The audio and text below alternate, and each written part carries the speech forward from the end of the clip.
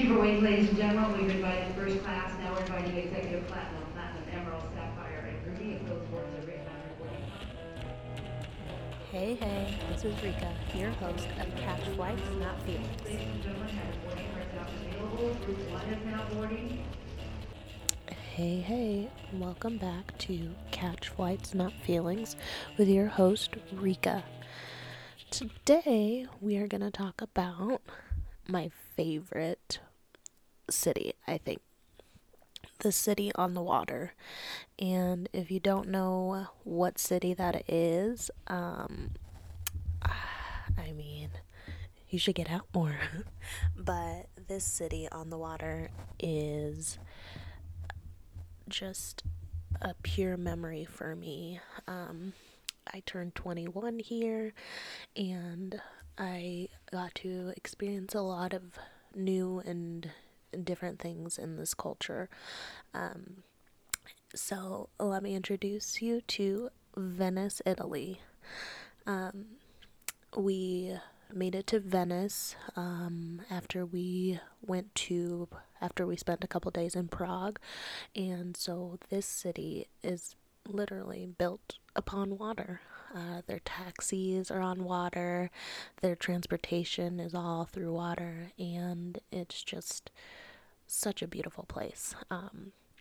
The cobblestone streets, the old rustic buildings with little balconies of patios with flowers on them or flags on them to show, their love for their country, their city. And it's just such a beautiful place. So let's explore that. Making our way to Venice, we stayed in a hostel. So, this was my first experience staying in a hostel. So, we were with other groups of people from all over the world, and it was really interesting because the common areas were just long tables, and it's kind of like your high school lunch area. So long tables, and then an area for getting food and buffet styled foods that were kind of known to Italy or Italian people.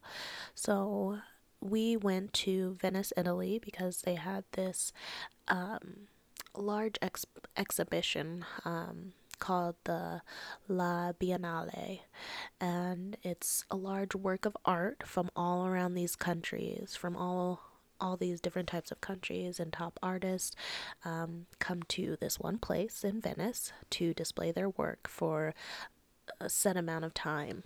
So each country displays their work of art in a designated building and shows their stuff off. So, walking through this building, walking through the La Biennale, was interesting, to say the least. There was a lot of intricate and different types of art that you would see, and some that you would have no idea how it worked. Walking through this large exhibition, we came across a couple of countries from Venezuela, and different artists are displaying their work of art. So there's this one display of art of all these different people laying basically in the nude. You've got George Bush, you've got Kim Jong Un, you've got Albert Einstein, you've got the Queen of Hearts, you got the Pope, you've got Obama, and it's a very interesting portrait, to say the least. So moving on throughout the exhibition, there's all different types of art, and if you know art, it's interpreted in your own way. So it's all indicative of your perspective, to be honest. That's really what I love about art, is that it can have so many meanings to so many different types of people, and you look at one artist and you see it in one way and someone else comes up to it and sees it in a completely different way. So I think that was really interesting and exciting to see what was on display and how people felt, from or what they saw in their different points of views. There was magazine articles or magazine cutouts on display of, when Martin Luther King Jr. got assassinated or JFK got assassinated, and just these influential people were on display through one artist's eyes.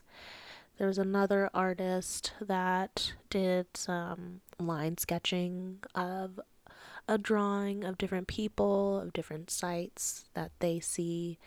There was an interesting art exhibit, sculpture, and, or let's say it was, I don't know how to describe it, but I will show you a picture on my Instagram. And I've updated that, so it is now Travel with Rika. So that's my Instagram handle. But so we're switching to the United States. So we've got artists from all across the United States, and there is a Lady of Justice laying sideways on a sun tanning bed. Enough said, right? What do you think that means? I still am puzzled by that, but I think it's very interpretive. So when I look at it, it's, it just, for me, it means that, we live in a society where we all have to live up to these certain standards as a woman, and the justice system is against us no matter what we do. And you literally just have to lay down and suck it up. And sometimes you'll get burned by whatever path you choose. But we're Americans, right? So everything has a double meaning, or everything is up to its own interpretation. So as we travel along this art exhibit, the next thing I come upon is this organ. So every time you press a button on the ATM, the organ plays a certain song or a certain note. And the funny thing is, you can take out money from it as well. So it kind of makes you feel good about taking out money, because it's playing songs back to you or playing notes back to you. So next we hit up France, a France exhibition. This one was kind of one of my favorites. So it is this construction work of metal, and it's like a printing press, a large printing press, but it shows you how many babies are born every day in France. And so it's got little Polaroid shots of these of babies going through, and it kind of just flutters through, just like kind of sound as you go through, or as it's kind of running. So it's just a constant run through of all these babies being born in one day, which is very interesting. So you can see how the population is growing through not just only France, but through the whole world. Then we reach Korea. Korea had these large displays of humans, I'd like to say. And they were like those, if you ever have taken an art class, they're like they're the life-size models of those little wooden figures of a human person, so you can learn how to draw, arms, legs, body, and head without putting any details into it. So it's like one of those larger than life kind of models, small type models, to draw from. But this display is one of the human type one of the, I guess, human entities is holding down the other one, and it's about to punch them. And you can see the difference in the sculptures. So one of them's really glossy and shiny. That's the one that's holding their fist up and about to punch the one that's laying down on the ground, which is like kind of bolted together. It's got rusted edges. It's got more details in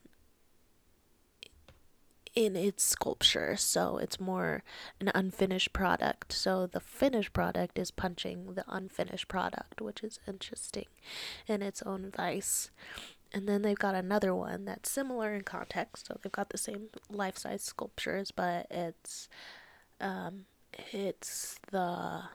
oh gosh, what is it? Like the Mother of Mary holding her son, kind of. So the mother is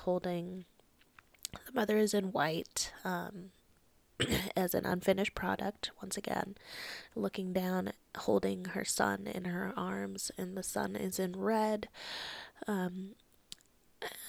different colors, so you can see the juxtaposition and the different types of you can see the standout of the colors as this is being displayed. So she's sitting down while she's holding her son in her lap. So that was interesting. That one was very interesting. So then I come upon these two creepy heads that are connected by one long strand of hair between them. And so when one talks, the other one talks, and they're moving from side to side. One's blue, one's a normal, colored texture of human color. And it's just, oh, that one was creepy. I came upon that one and I was just like, ooh, this one's interesting, but very creepy. But there's multitudes of different types of arts and ways of displaying art, very artistic ways. And I was really, really intrigued by what was brought to the table, what was brought to La Biennale. It was just so interesting to see what people brought to the table. Like there was a Seven Deadly Sins, there was these cool light fixtures, there was a big Trojan headpiece, there were larger than life structures on this large ground in Venice, Italy, which you're like, how did they fit all these art pieces on the ground? It's crazy. But it's so interesting too as we go about it. So that was one of the days that we got to spend in Venice, and to top it off, at the end of the night, the hostel we were staying at, of course, because most of the city is in some way, shape, or form you're gonna be near the water, but this one was right on the water. And at the end of the night, my group and we all sat on the edge of the pier, dipping our foot in the water, and just talking and about our lives and what we wanted to do when we graduated from college, and just to soak in the city lights and the nightlife of Venice, Italy. It was just so amazing, and I was so grateful to be able to be in Venice. Like every experience that I have in each city that I visit, or each country that I visit, is memorable in its own way, and I'm just always so grateful and appreciative of those experiences. The next day we went to the Peggy Guggenheim Museum, which had a lot of famous painters in them, such as the Picasso paintings, Max Ernst, Salvador Dali, Jackson Pollock. And so we got to go into that museum. Of course, I couldn't take any pictures because it was a museum, but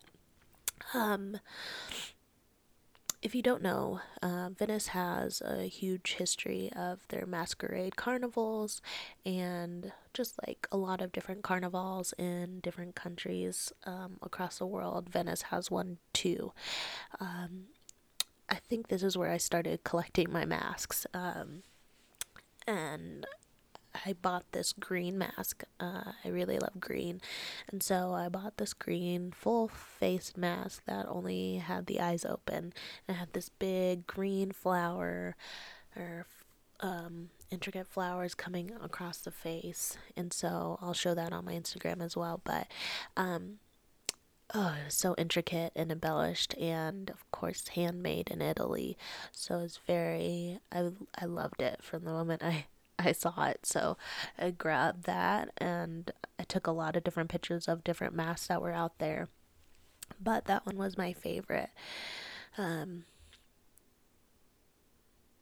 it's just so. Oh, I have some links in the history of Venice. Let's see if these ones still work. Mask history. Okay, so the history of Venetian masks. Ooh. So the use of masks during the life of the Venetian Republic remains one of mankind's notably eccentric practices. Indeed, masks have been worn in cultures throughout the world for thousands of years, but perhaps never with such fervent pageantry as in Venice. For approximately 800 years, the Republic enjoyed a position of unrivaled superiority. Considered a breed apart from its European cousins, Venice was unquestionably the most extravagant, most beautiful state of the continent. So, let's see. Additionally, the mass served as an important social purpose of keeping every citizen on an equal playing field. Masked, a servant could be mistaken for a nobleman or vice versa. State inquisitors and spies could question citizens without fear of their true identity being discovered, and citizens could answer without fear of retribution. The morale of the people was maintained through the use of masks, for with no faces, everyone had voices. Oh, gosh, I love that. That's awesome. I think that's really, really powerful. How mass became such a huge part of their culture. So it says, like, eventually the wearing of masks in daily life was banned and limited only to certain months of the year. During the last year of the Republic's existence, this period extended for over 3 months from December 26th. It was gradually shortened into the week-long festivities that now comprise Carnevale, everywhere known as Mardi Gras. So, like I said, you've got your big Mardi Gras parties here in New Orleans in the States, and then this is where it kind of came from. So it's really great to you got that tidbit of history from Carnivale or from Venice. Um, so looks like if you ever get a chance to go to Venice, there are these different types of transportation because they don't have bikes or cars for transportation on this island because they don't need it. Everything's within walking distance. They've got these vaporettos called water buses, and that's literally the what the city and the water uses. Fun fact, well, not fun fact, sad fact, it's been sinking for a while, so you can definitely feel the difference between the times of high tide and low tide. And who knows what a couple of decades more we'll see for Venice, but I do hope that it stays around for a very long time. It's truly amazing to view and watch the city throughout the day and the changes throughout morning to night, and without all the lights around and all the buildings at night, it's a true pleasure to see with your eyes. So we took a night bus around the city, and it was just so relaxing. And I got to spend the day, my birthday, in Venice, and woke up to happy birthdays, called my parents, and just some of the people I met while in Venice got to say happy birthday to me as well. So it was really exciting that that that first instance of wanting to celebrate my birthday in a different country came from this. Getting to spend my 21st birthday in Venice was one for the books, and we got to head to the beach today and relax, and we bought this limoncello liqueur, which is famous in Venice. It's a very, very strong liquor, but straight lemon, basically. Straight lemon and vodka, I think. Um, so it took a while for me and my buddies to finish it, but uh, it was a great, great day to relax and just experience the Mediterranean beach and the the sand and the ocean and just the life of Venice. So as I was Venice is definitely one of my favorite cities to visit or to be in, and I do hope I get to explore a lot more. There's a lot more things that are in Venice when you visit that I would definitely hope you get to see while you're there. There's the St. Mark's Square, so that's where a lot of things definitely took place. A lot of things happened there. That's where I got my mask. And there's the St. Mark's Basilica. I don't think we actually went in. I think it was still I think it was getting worked on or something. There's the Rialto Bridge. So this is the most famous bridge that crosses the Grand Canal. This area, which originally housed the food market, has always been a canal crossing at first, and it's a simple bridge of boats, and later was a real wooden bridge made from two inclined ramps with a mobile section in the middle. The current Rialto Bridge is a stone arch which was constructed under the supervision of Antonio de Ponte. And I feel like this was the Crying Bridge as well. Someone said that was, but oh no, it's called the Bridge of Sighs. Sorry. So we actually got to see that too. If you This is kind of the name. They say the name is an invention of a romantic literature, so it's called the Bridge of Sighs. Legend says that from this bridge one could hear the sighs of the condemned as they were being led to prison. It's suspenseful. But I loved Venice, and being able to travel by boat throughout the whole city was very a truly one of a kind experience. So using the gondolas and or the water taxis, the water buses, was the one way you could get across the city if you needed to go from one little island to the next. Truly, Venice was one for the books. It was one of my favorite cities and one of my favorite experiences as well.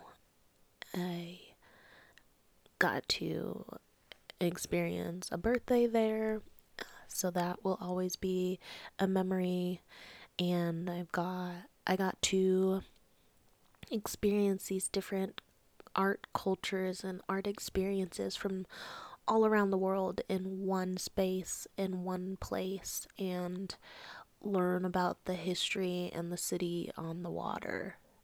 I hope you as well get a chance to experience Venice and its culture. And if you have, I would love to hear about it as well. So hit me up on my email at catchflightspod@gmail.com and tell me your experiences in Venice, Italy, and or any other experiences you've had. If you'd like to be featured on this podcast or interviewed on this podcast, please reach out to me there as well. I would love to have other travelers, travel bloggers, travel experiences, travel influencers be a part of this and tell your story and share your story of different cities and how you experience them. That's what this is all about. My experiences in different cities and what I see and through my eyes.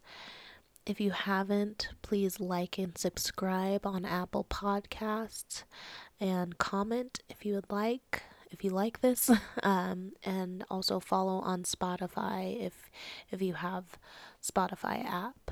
I would love it and greatly appreciate it.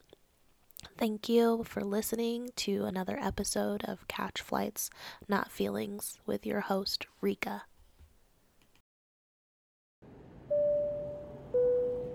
Hey, welcome to the segment Delayed Flights with Rika. So, today I want to talk to you about what's the appropriate amount of time to get to the airport before your flight.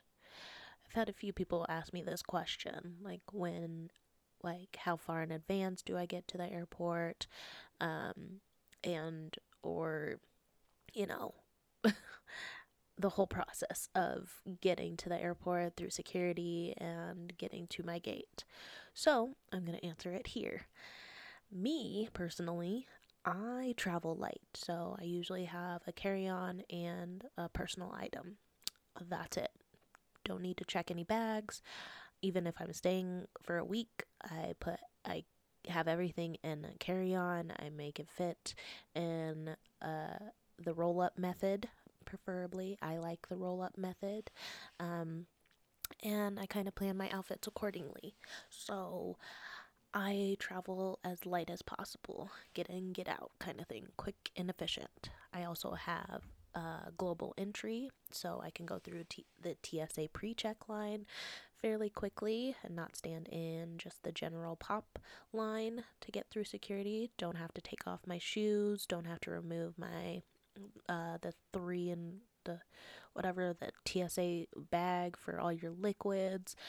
And so I'm pretty efficient when I travel. So I usually don't judge me here. I usually get to the airport around like an hour before my flight. Generally, I know they say 2 hours, and if you're flying internationally, it's 3 hours. Well, that's not the case with me. Even when I fly internationally, I'm usually doing a connection flight, so I'm already in the airport. So at that point, it's really just finding my gate and waiting. But I also have lounge passes and priority pass and or my American Platinum, so I'm able to go to certain lounges and chill for a bit instead of sitting by the gate. So I can go up to these lounges, get some food real quick, get a drink, and kind of relax before my flight starts boarding.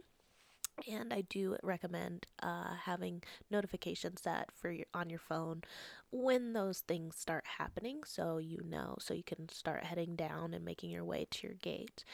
But anyways, that's another discussion. But I usually get to the airport around an hour before, so I can get a drink, and then be ready for the flight.